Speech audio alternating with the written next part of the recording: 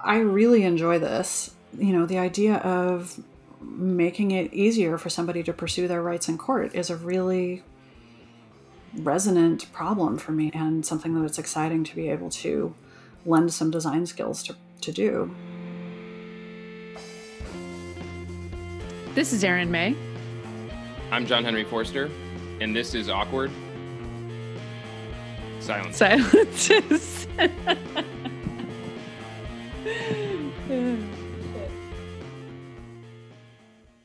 Hello, everybody, and welcome back to Awkward Silences. Today we're here with Sid Harrell, a civic design consultant, and we are very excited to be talking about civic design research, a new topic for us and tons to cover. So thanks so much, Sid, for joining us. Thanks so much for having me. Got JH here too. Yeah, Erin, I feel like we've always joked that if we do this long enough, it'll just become a politics podcast, and this might be I the one that gets us there. know. This is our moment. Yeah. It's our moment. Yeah, I'm sure we'll get into lots of hot topics. But civic design research, for folks listening, I'm sure there's a variance in terms of, familiarity with civic tech design and what that entails. So let's get started on equal footing here. What are we talking about when we talk about civic tech design? So civic tech is a whole field that aims to improve our experiences as citizens or residents of a particular place. And so that can often mean, and usually in my case, working directly with the government to say that, we should have public digital goods that are as good as the ones we can get from Apple and Amazon. And we should really have strong public digital infrastructure so that everyone can access all of the things that belonging to a society means as well. I think usually with civic tech, there's also an explicit hope to build digital capacity within government organizations that may have been left out of some of the development in the private sector over the last decade or two. So if you see recently critiques of designs for vaccine registration websites or discussion of designs for vaccine passports, or if you've spent time obsessing, as I have, about your local COVID data websites, those are all government interfaces that affect us quite a bit, and that working on those would definitely be a civic design type of undertaking. Yeah, absolutely. When health comes to mind immediately, I'm thinking of the rollout of the public health, what's the word, the exchange, right? And how there were a couple of days where that was a little touch and go, and that was, civic design was very top of mind. Oh, and I was going to say that was a huge incident in the field, actually, because that failure that Carrie's talking about, when healthcare.gov site launched in 2013 and basically didn't work, no one could actually sign up for insurance. That was one of the signature initiatives of the Obama administration, and it almost went down because of a website. And I think that directly led to the establishment of the federal civic tech groups, the United States Digital Service and 18F. And one of the things that's interesting about civic tech in the US is that it has that federal branch that really came up after that incident in 2013, but it also had a municipal branch that came out of the open source and open data and open information movements, and that had been percolating for a few years yet. So those two sort of streams of culture and practice are still merging together and trying to harmonize in the field. But there's a lot of organizations out there. You might have one in your city called something like Code for a Place or Open Data Wherever that you might be able to join. Oh, cool. Is it fair to think like that the design part of civic tech design is kind of the same, and like there's a lot of the same best practices and stuff that apply, and it's all of these just like other civic constraints and considerations that come into play? Or is actually like the design different because you're doing it in like for this public good and it's different than a private design practice as well? A lot of the practices and methods are very similar, but the constraints may be different. So something that you might consider an edge case in a private sector context might be something that you can't ignore until later. Like, for example, other languages and access. It's not okay. In fact, it's illegal for public accommodations not to serve everyone. And so you can't sort of leave accessibility cases until later, which in a way is really good. Forces us to practice in a way that I think is better. I think, one of the other interesting things about it is that so much work on the web and in SaaS software and even in apps in recent years has been about basically one of two models, either a sales funnel where you're trying to convert people and make sure that they get all the way through a purchase, or something like an engagement driven media site of some kind. Mm-hmm. And the metrics that were developed for those two broad use cases don't really fit something like getting a public benefit or doing a court case to exercise your rights in some particular matter. So we can't, the state of California can't set a metric that says it's better if someone gets farther in the process of a divorce case. Or if more people file divorce cases in a sort of growth marketing metric, right? We Yeah, want it to totally. be easy for everybody who needs to do that. But it's really not appropriate for the state to have an opinion about whether someone should. Right. That is really interesting. Yeah. If you think the job to be done here is to get a divorce, a bummer of a job, but it is a real one nonetheless. Right. And yeah, what is the interest in the people sort of running Right. these experiences to help drive those? Very interesting. And who's working in this field mostly? Is it like people from the government sector who have, leaned into the design side of things and learned those skills and stuff like that? Or is it people from the private sector with design backgrounds who come into the civic side? Is it both? Or like, what is it? Is it a different background of people? I would say it's often more the latter who would formally say, I'm a civic designer or I'm a civic technologist. That's me. I ran a private sector research firm for a number of years before moving over to the civic side. But I would also say that there are tons and tons of people who would barely even call themselves designers out in the public sector who make design decisions that affect lots of people every day. So I kind of consider it my personal mission to help them make good ones and to bring along what I know of design practice, what I know of design community, to make that accessible to all those folks. That's really interesting. And how is that met, right? Is people who are designing but don't necessarily consider themselves designers, are they, open to their responsibility that whether, whether you consider yourself a designer or not, you are, and how is that met? Right. I don't want to get into the design Twitter argument over whether Yes, everyone is no. a designer or not, but a lot of people make design decisions. And sometimes it's kind of a welcome to Hogwarts moment. Oh, Mm-hmm. is that what I'm Mm-hmm. doing? Right. And oh, there are all these resources to help me do it well. Sometimes people really don't see themselves that way and take pride in their status as a policy person or a data analyst or a compliance person or something like that. I think a lot like in the private sector, getting people who don't see their connection to design to witness a user research session is a really huge, potentially magic turning point sometimes to understand how your work affects somebody who needs it. Yeah. So I definitely deploy that at least as much in my public sector work as my private sector work. So what made you get into this line of work, moving from, the kind of private to public? A couple of things. I have the sort of origin story I tell about having a kid who was 7 and who noticed something that was wrong on a drive we were on. It was one of our amazing San Francisco foggy days, and the sprinklers were on in Golden Gate Park, just spraying all over the road. And, she sort of pipes up, said, "Mommy, we're wasting water." And she's like, "Well, we should do something." And of course, I'm like, I can't think of anything I can do about that. That was sort of one moment that led me to start wondering, why didn't I, as somebody who was at the time running a user research practice, why didn't I think of government as part of the domain I could work on? Why had we, in the several years that I had been there, had one government project? And I discovered at the time, this was around 2010, 2011, Code for America and its fellowship, and then this whole world of hackathons and so forth, where city halls were releasing data sets and engineers were getting together on weekends at city halls and building stuff based on the data sets. And the first time I showed up, I was pretty afraid I would get thrown out because I don't code. And there's another design Twitter argument I don't want to get into whether designers should, but I don't, beyond a little bit of HTML and CSS stuff. And so I showed up and was, well, here's what I can do. And, is there any team that I can help with some UX design?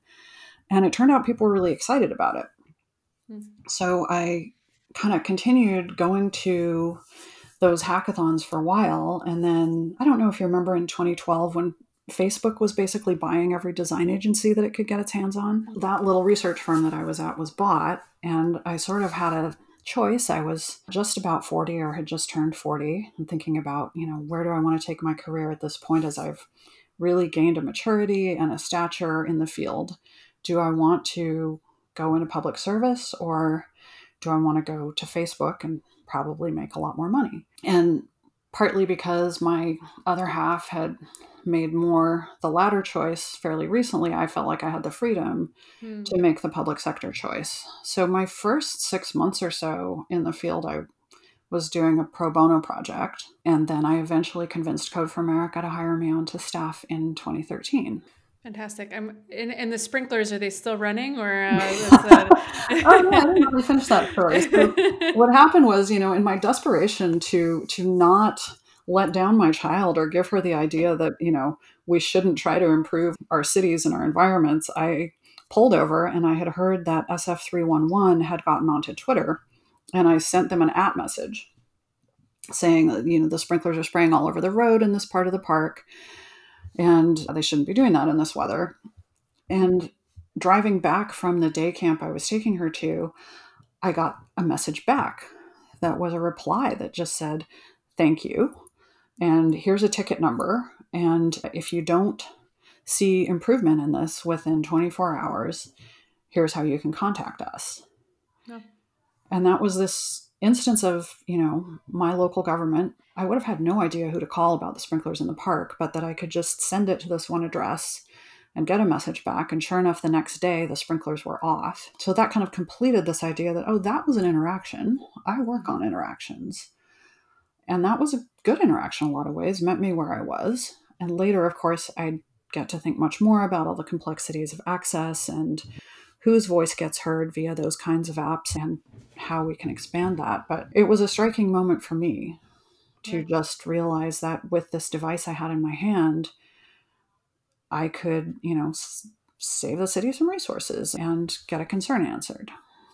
Yeah, it's so cool when that stuff works. I live in a small city in Salem, Massachusetts, outside of Boston. And when there's an app called See, Click, Fix, and you can report stuff that way. And I'll scan through there sometimes, stuff in the neighborhood. And like somebody pointed out that this drainage ditch was running parallel with the street, and like a bike tire could get stuck in it. And their suggestion was, can you just turn it so it's perpendicular? And the city did it like 12 hours later. It was like, this is really cool to see like actually stuff get fixed. It's like feels so Right. different than what you normally think of. Right. Yeah. And then, now as we are more than a year into this pandemic and we kind of see that, government isn't really an option in a situation like this. It's something we absolutely need and really need to work. And I think there have been a couple of new organizations started, like US Digital Response, which is specifically a volunteer organization aimed at providing help to governments in emergencies like this. But it's just a real moment to reflect on, how important it is that we as a society are able to help each other when something like this goes down. Yeah. So given the sort of vast web of domains that is civic tech, right? Yeah. It might be useful to hop into a couple of specific sort of surface areas that you've worked on in these past, 9 or 10 years. So I know one of them was, kind of digging into the non-criminal court system in California. Can you tell us a little bit about that experience? Yeah, that was fascinating. I think you're probably talking about a research study that we did in 2018. We were granted a lot of access to visit courts in California, and we spent at least a day at 20 of California's 58 county courts. And this was part of a project to make better digital services for self-represented litigants, which is a heck of a mouthful, but it means anybody who's doing a court case without a lawyer.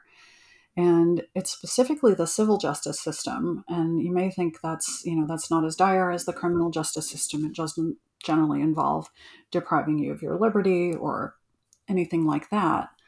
However, there's some really important life impacting stuff in the civil justice system, like we were saying, divorce and family law, custody of kids, guardianships of kids, if that's necessary, getting a restraining order against someone at work or for domestic violence, fighting an eviction, changing your name if you're going through a gender transition or gender recognition. Any of those things would be handled in a civil court system, and lawyers are pretty expensive. So California has a sort of policy leaning that they want to make it possible for people to pursue a court case on their own.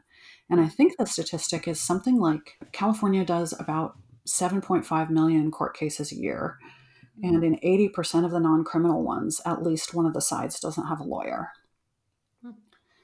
So we were trying to get a picture of the ecosystem and understand what do people need and what might we be able to provide via electronic means to help people go through these processes. So we got to do a lot of things. We went to court waiting rooms and just talked to people who were sitting there looking scared, holding a set of papers. And almost everybody in a court waiting room looks kind of scared and tense. It's really a place where really significant things happen. And there was a little bit of a fiction that maybe people are scared of technology, but a lot of the time what people are scared of is consequential paperwork, that they had somehow missed checking a box and would lose custody of their kids because of it or something like that, which is really intense, right? The idea that you could mess up some little bit of things on a hard to understand form and have a huge impact to your life. So we also got to sit behind the desks with the court clerks where they receive people's filings and do all the stamping and making copies to make them official. We got to meet with court leadership. We usually would ask court staff if there was a good place to get tacos nearby and just see if we could walk to lunch with them and hear anything about what they saw as challenges for people who were trying to do this on their own. And then because we were consulting with the central body of the courts, we had access to a lot of attorneys who work on this. So we got to see, and we also got to just sit in courtrooms and, sitting in a domestic violence restraining order calendar for a couple of hours and just seeing what people are bringing before the court there will really give you a moment to see why we have court and almost why we have laws. And of course, you have questions like, I was saying that almost any court process is scary. There are two that people who hang around courts name as joyful. One is adoption, and one is somebody getting a name change that they really want, or gender recognition, and being affirmed as themselves by the court. So those are these sort of two fun, joyful cases. But other than that, people are at court for pretty heavy reasons, and sometimes people are at court because they've been traumatized. And so using research practices as much as possible that won't re-traumatize people. So that sometimes means doing more proxy research with the organizations and people who assist people in those especially difficult situations like domestic violence. But what we ended up understanding most, I think, was that almost everybody has a really hard time understanding what the heck is going on with their court process. It's like an unfamiliar system. It is an unfamiliar system. And figuring out where they are and how to take the next step is this critical need that just wasn't being served, except by having to come all the way to a courthouse, which in some counties might be a lot of driving, and wait in line to talk to somebody. So we ended up actually doing a lot of content strategy work, and some of this is getting into beta now, but around how to present legal process in bite-sized pieces that somebody can read on a phone and understand what to do and place themselves within the process. Like, okay, I have filed the papers now and I got back a stamped copy from the clerk. So now what I need to do is serve the other person. And here's the instructions for how to do that. And just walk people through that in as few words as possible, which also makes it easier to translate. And in a way that hopefully the typical Californian can understand. You mentioned obviously a lot of this stuff being, so emotional and traumatic in ways, and there's a lot here, so I'm not going to try to rephrase it all. You did a very good job. But when you did get somebody to talk to you, whether it was, somebody trying to represent themselves or somebody who worked for the court or whatever, was there, what was the reaction? Were people excited that somebody was trying to make this stuff better and help them? Or were people apprehensive or standoffish, or was it just all over the map? What was the dynamic once you were able to sit and speak with somebody? It was kind of all over the map. I think parties to cases were in some ways least scared. And I thought a lot about making it really clear who we were and why we were there and who we were working for. But at the same time, a lot of people walk up to you in a court waiting room. And so there's a sort of, are you one more person and I just can't deal with it right now, which is totally fine. Or, can you actually help me with my case, which I can't? Or, sure, I've got nothing else to do. I'm here for who knows how long, and I'll talk to you happily for 15 minutes. Staff were generally pretty eager to talk to us. I think it's often interesting to just talk to a professional from a different perspective and hear their sympathetic reaction to what you face as part of your job. And we were, of course, sanctioned by court leadership. We didn't go anywhere. We weren't invited. People had sent out an email saying we'd be there. So internal staff didn't feel like we were invading or, likely to do something inappropriate. And I'm very careful how I talk about it because, some of the things we were told I should only talk about in aggregate, and I do only talk about in aggregate. But as we have started to produce these digital services that help people figure things out, we're actually starting to see more interest from some of the people that we initially saw in research studies now in maybe learning to do a little bit of this themselves and, test some of the flyers and forms that they put together. And again, they're turning into the kind of public servants who make some design decisions, even if they wouldn't call themselves designers. All right, a quick awkward interruption here.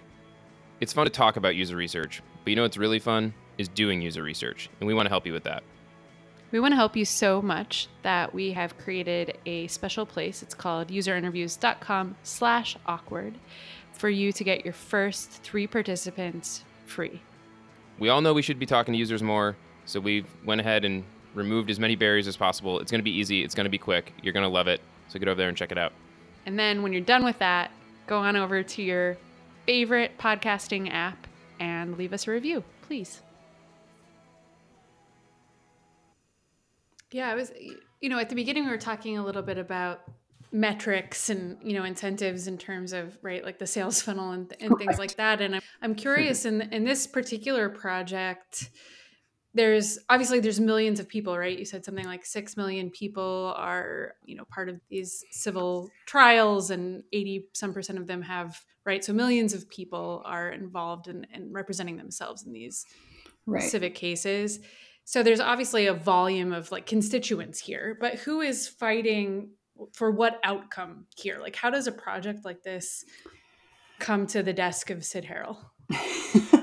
That's a very smart question. So there are a couple of things that are really important to the courts. Obviously, primarily fairness and justice. That is the point. So there is certainly a sense that in many cases, if a self-represented litigant is up against a litigant with a lawyer, the self-represented litigant may be disadvantaged.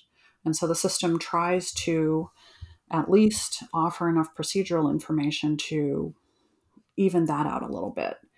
Then in terms of court operations, when people don't know how to do things, have to redo them, do them wrong, it gums up the works of a smoothly operating court. So there's a motivation just from court efficiency, which is the purview of, there's a whole court operations staff that does things like scheduling the courtrooms and estimating how many interpreters they need to have on site, all that kind of stuff. And between those two and a report that our Chief Justice commissioned back in, I think, 2017 called the Chief Justice's Futures Report, saying at some point, courts are going to need to step forward a little bit and meet constituents more where they are in the world of computers and smartphones. Those 3 motivations together make a push. And then a friend who had done a small pilot project had an opportunity to make a proposal. And right at the time when I was finishing my term at 18F, invited me to join that proposal. And so that sort of high level, needs in the court system, together with knowing somebody who was on the spot, put me in place to start doing some of that consulting work. Cool. And when you start a project like that, is there already a plan or resources for like how any, suggestions or ideas that come out of this research can be moved forward? Or is it more of like done in phases where let's understand the problem and see what ideas we can uncover, and then we'll figure out how to actually move any of these improvements forward later on? This one was mostly done in phases with a presumption of what the second phase would be, and which we adjusted a little bit, but not too much. It was funny. The first day I showed up, I, sort of introduced myself and talked about my past government experience, and everybody looked at me like I had 2 heads and said, "Why are you telling us about your government experience? We're not the government." And I was sitting there in this state government office building with all these people whose email addresses had .gov on the end. Wait, what is happening here? And it turned out to make a lot of sense, which, things so often do, in that for a lot of court cases, one of the parties is the government. People are suing the government or the government is prosecuting someone. And so to identify themselves as part of the government would have been to break that primary fairness value that they saw as a key piece. So everybody talks about the judicial branch and refers to it as the branch rather than the government. Yeah, I've been re-educating myself a lot the last few years in my civics on the executive and judicial branch, particularly at the federal level. Top of mind, it's a little interesting. Yes. All right, let's dig into it. Sorry, I was going to say, maybe we could talk about another example just to highlight, some of the similarities and differences, right, between the civic tech and the uncivic tech, the private tech, I suppose. I know you've worked on unemployment systems, right? And to me, I suppose there are folks who are unfortunately spending a lot of time with unemployment systems, but both of these would seem to have in common, to me at least, there's, a moment in your life where now you're part of this particular system where maybe, you weren't before. So yeah, what's it like to research this other area of civic tech? Yeah, that was actually some of the most intense research I've ever done. So what that was in spring of 2020, just a few weeks after the pandemic had really locked everything down, a famous researcher named Dana Chisnell pulled together a team to do a project on behalf of National Conference on Citizenship in New America. And the question was less sort of usability stuff about unemployment systems than what is the full experience of trying to get access to benefits during this really extraordinary moment. And we had probably the first time ever in my career where a sponsor has taken the fast, cheap, and good triad and chosen fast and good. So I really felt so supported by New America's decision to do things the way they did. We had 9 researchers. We had access to a set of policymakers every Monday to tell them all the stories that we had collected in the previous week. And we did a really ethnographic style of interviewing with people across the country to find out, what kind of job were you working in? How did you find out things were shutting down? How have you tried to access unemployment benefits? What kind of workarounds have you done? Is anybody else helping you besides the government? Are you helping anybody else? How are you feeling? What is this, doing to you and your family? What will happen to you if this continues much further? And some of the stories that we heard were astounding, and some of them connected, directly back to usability issues. One of the people that I interviewed was a woman who had been a remote sysadmin for a few years and had a previous bout of unemployment back in 2009 and had been unable to access benefits after she was laid off this time because she couldn't recover her password from 2009 based on a piece of personal data and an email account that she no longer had. But she had been sitting there waiting for 12 or 14 weeks at the point that I interviewed her, with almost no response and sort of tapping every family resource that she had while trying to give friends $20 for gas here and there. And, we had another story from a young immigrant whose parents owned a dry cleaning business that had, of course, crashed in business when people stopped going out and going to the office, and had to try to help them through the alphabet soup of programs that, to their credit, Congress got passed really quickly at the beginning of the pandemic. The PPP and I'm going to forget all the actual acronyms now, but there were 3 or 4 different acronyms, right? So we got a huge range of qualitative stories. And the way that Dana led this was that if you were the primary researcher on an interview, you would write up a 2 to 4 page story within a few hours. It was like the second thing you did after you paid the person. And that was another really cool thing, was they sponsored an immediate pay program on the understanding that somebody in those circumstances needed the research incentive right away. So we did things you're usually not allowed to do, like send people a Cash App payment right away. Oh, that's great. Yeah. So we put out basically binders, or electronic binders of these 2 to 4 page stories. And then we did some really interesting synthesis processes looking at every mention of time and waiting across 50 different interviews, and where people got hung up and how much time the waiting strung out to on average. We did one about metaphors that I led that was about how did people describe things, and if you're a researcher and you've heard 5 or 6 of these, how would you describe the overall feeling? And that sort of drove us to this canonical story, which was the idea that in the spring of 2020, people were trapped in a game that they didn't know how to play, and they definitely didn't know how to win. And that kind of became a big headline to send to these legislative aides and so forth to give them a hook in how to communicate about it. It was really interesting. I wish the political climate had allowed Congress to pass further aid before the election, but it really did take a new administration to get that to go through. You were talking about, I got stuck playing this game. I don't know how to play and I don't know how to win, which I think is probably how a lot of us felt in many aspects of this past year, but especially with something like you lost your job, you just want enough money to, get by, and it's, the money's there, but you don't know how to get it. You thought probably that your society had your back. And for a lot of people, it was a first experience of their society not having their back. Right. Less privileged people expected it more. There was a certain resigned, well, okay, so, the government isn't working for me again. I've got backups, or I have heard of having to make backups. But quite a few privileged people were surprised, and I hope, gained some perspective on why we all might need government services at some point and why it matters for them to be good. Mm-hmm. Right.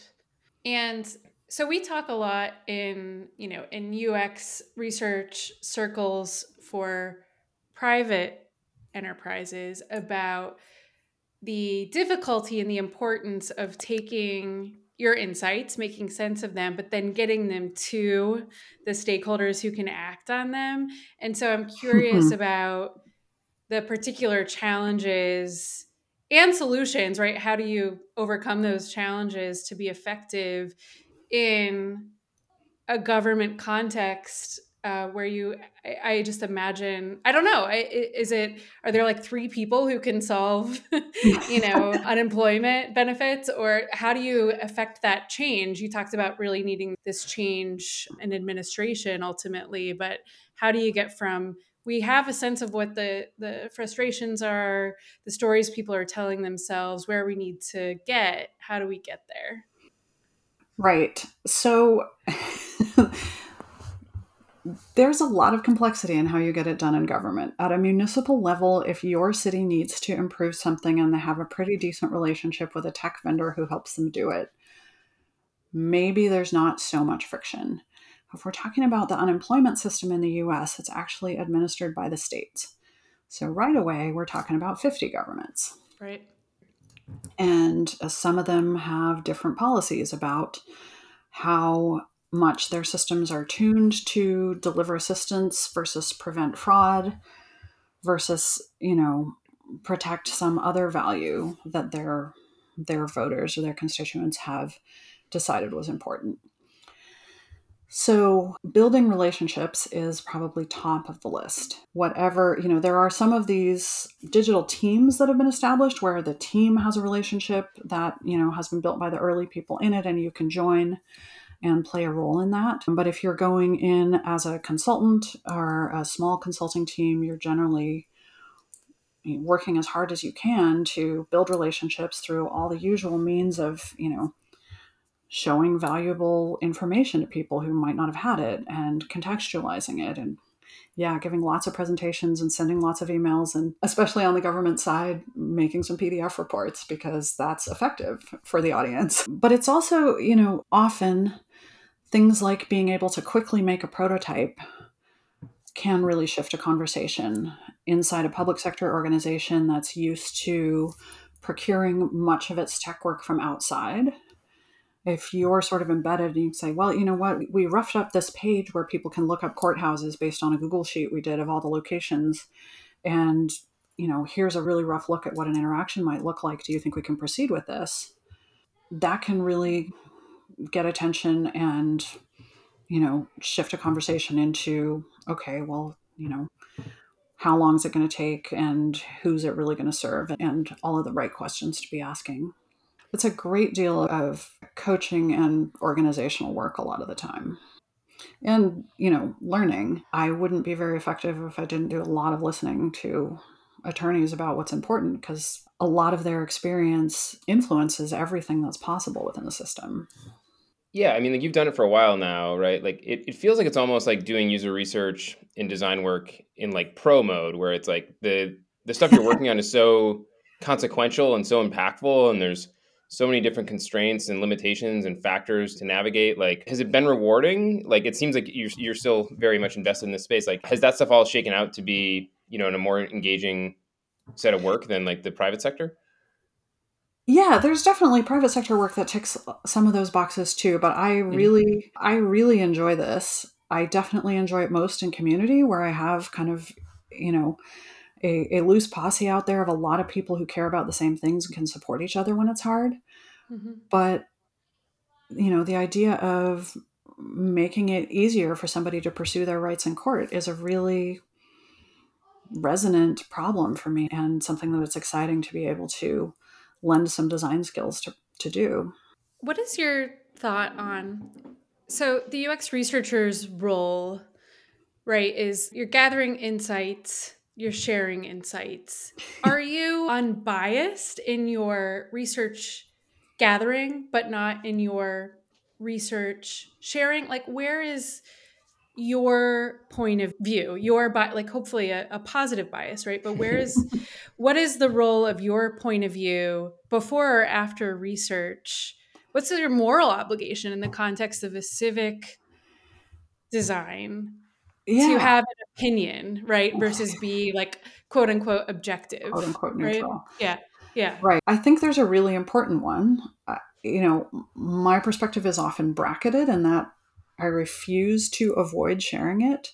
But in some settings, if I, want to not pollute a data set, I will say, here's my assumption. Here's what I thought beforehand. I often do a practice with a team of writing down our assumptions beforehand, just so that we can check if the research is reinforcing our biases, and make sure that if it does, that it's for real reasons. You can absolutely use these same tools to do what I would consider evil, right? You can make a tool that denies more people what they need, or helps, bring more people into the criminal justice system.